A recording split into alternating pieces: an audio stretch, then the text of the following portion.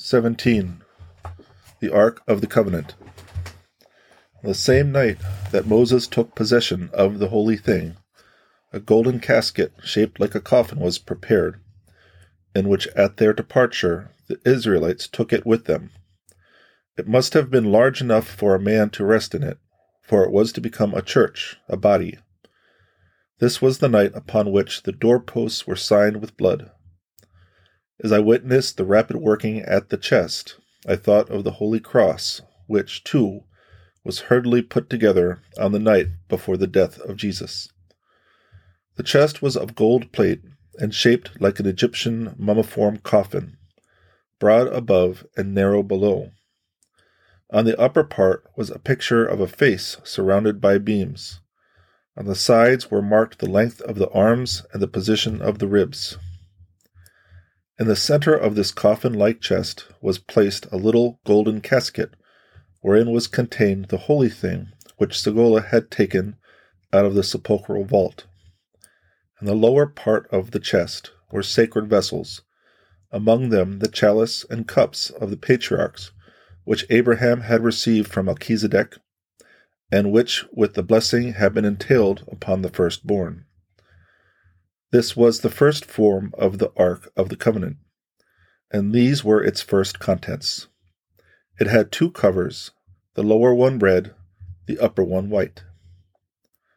Only afterward, on Mount Sinai, was made the chest inlaid with gold, inside and outside, and in it the golden mummiform coffin with the holy thing was placed. The coffin did not fill the chest. It reached only about halfway up the chest, and it was not so long, for at the head and foot there was still room for two small compartments, in which were placed relics of Jacob's and Joseph's family, and later on the rod of Aaron. When the Ark of the Covenant was placed in the temple upon Sion, its interior had undergone a change. The golden mummiform coffin had been removed, and in its place was a little mass of whitish substance shaped like the coffin. Even when a child, I often saw the Ark of the Covenant. I saw it inside and outside, and I knew of all that was put into it from time to time. All the precious holy things that the Israelites preserved were kept in it, but it could not have been heavy, since it was easily carried. The chest was longer than broad, its height being equal to its width. It had below a projecting ledge. The top was wrought skillfully in gold for about half an ell in breadth. Flowers, scrolls, faces, suns, and stars, all in different colors. All was magnificent, although the ornamentation was not very much raised. The apex and leaves arose only a little above the top of the chest. At the corners below this border, at either end, were the two rings through which ran the bars for carrying it. The whole chest was of setim wood, covered with gold, and beautifully inlaid with figures of different colors. In the middle of the ark was a small but unnoticeable door, by which the high priest, when alone in the most holy, could take out the holy thing for blessing or for prophesying. It opened in two parts toward the interior right and left, and was large enough to admit of the high priest reaching in easily. Where the bars for carrying it extended over these doors, they were slightly curved. When the doors were opened, the golden casket, in which was preserved the holy thing and its precious coverings, also opened like a book. Above the top of the ark arose the throne of grace. It consisted of a hollow table covered with gold plate, and in it lay holy bones. It was as large as the roof of the ark, but only deep enough to rise a little above it. It was fastened to the ark by 8 setim wood screws, 4 at either end. It did not rest exactly on the ark. There was space enough between them to afford a sight from side to side. The heads of the screws were of gold and shaped like fruit. The 4 outer ones fastened the table to the 4 corners of the ark. The 4 inner ones ran into the interior. Each end of the throne of grace was concave, and in each cavity was securely fastened a golden cherub about the size of a boy. In the center of the throne was a round opening by which a tube ran through the roof of the ark. One could see it in the space between the roof and the hollow table.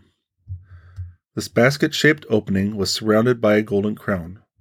4 transverse pieces fastened the crown to the rod, which from the holy thing in the ark arose through the tube and the crown, and, like the petals of a flower, spread out into 7 points. The right hand of one of the cherubs and the left of the other clasped the rod, while their outspread wings, the right of the one and the left of the other, met behind it.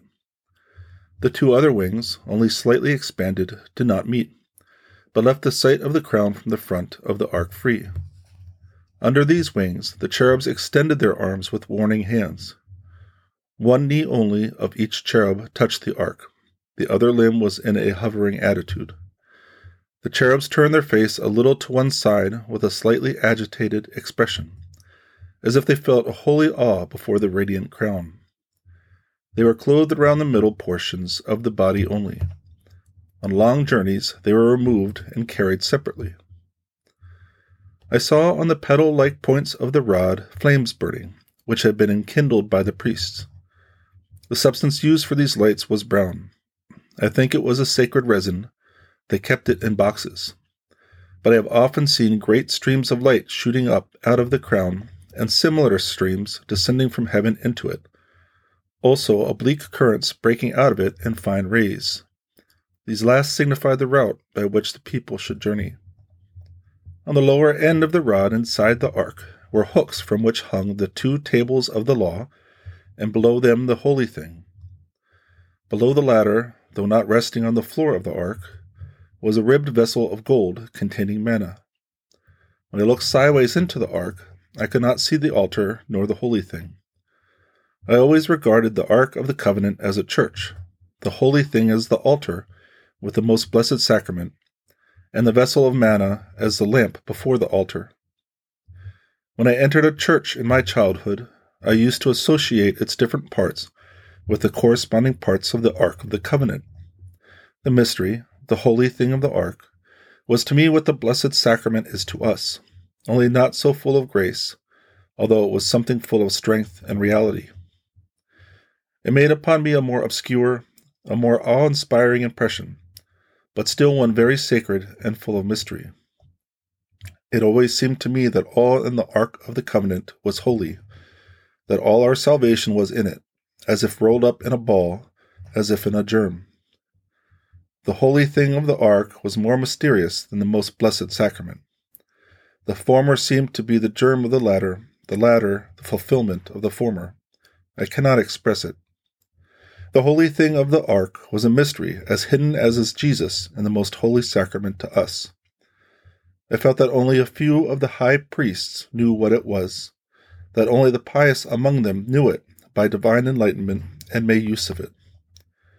To many it was unknown, and they profited not by it, just as with us, so many graces and wonders of the Church pass unheeded. They are lost, as all salvation would be, were it founded on human will and intellect instead of upon a rock. I could weep over the sad state, the blindness of the Jews. They once possessed all in the germ, but the fruit they would not recognize. First they had the mystery, the holy thing. It was the pledge, the promise. Then came the law, and afterward the grace. When I saw the Lord teaching in Sychar, the people questioned him as to what had become of the holy thing of the Ark of the Covenant. He answered them that mankind had already received a great deal of it, and that it was even then among them. The fact of their no longer possessing it as they once did was a proof that the Messiah was born. I saw the mystery, the holy thing, in a form, and a kind of veil as a substance, as an essence, as strength. It was bread and wine, flesh and blood. It was the germ of the blessing before the fall. It was the sacramental presence of that holy propagation of man before he fell. It was preserved to man by religion. It was possible for it to be ever more, and more realized in subsequent generations, by a continuous purification through piety, which purification was perfected in Mary, thus rendering her fit to receive through the Holy Spirit the long-looked-for Messiah. Noah, and planting the vineyard, had made the preparation. But here in the holy thing were contained already the reconciliation and protection. Abraham had received it in that blessing which I saw bestowed upon him as something tangible, as a substance. It was a mystery entrusted to one family, therefore the great prerogative of the firstborn. Before the departure from Egypt, Moses took possession of the holy thing. As before this had been the religious mystery of one family, so now it became the mystery of the whole nation. It was placed in the Ark of the Covenant as the most holy sacrament in the tabernacle and in the ostensorium. When the children of Israel worshipped the golden calf and fell into gross errors, Moses doubted the power of the holy thing.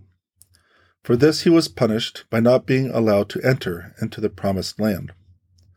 When the ark fell into the hands of the enemy, the holy thing, the bond of union among the Israelites, was removed by the high priest, as was always done when danger threatened. And yet was the ark still so sacred that the enemy, under the pressure of God's chastising anger, were forced to restore it. Few comprehended the holy thing or the influence it exerted. It often happened that one man, by his sins, could interrupt the stream of grace, could break the direct genealogical line that was to end in the Savior, or rather in that pure vessel that was to receive him from God. In this way the redemption of the human race was long delayed, but penance could again restore continuity to that line.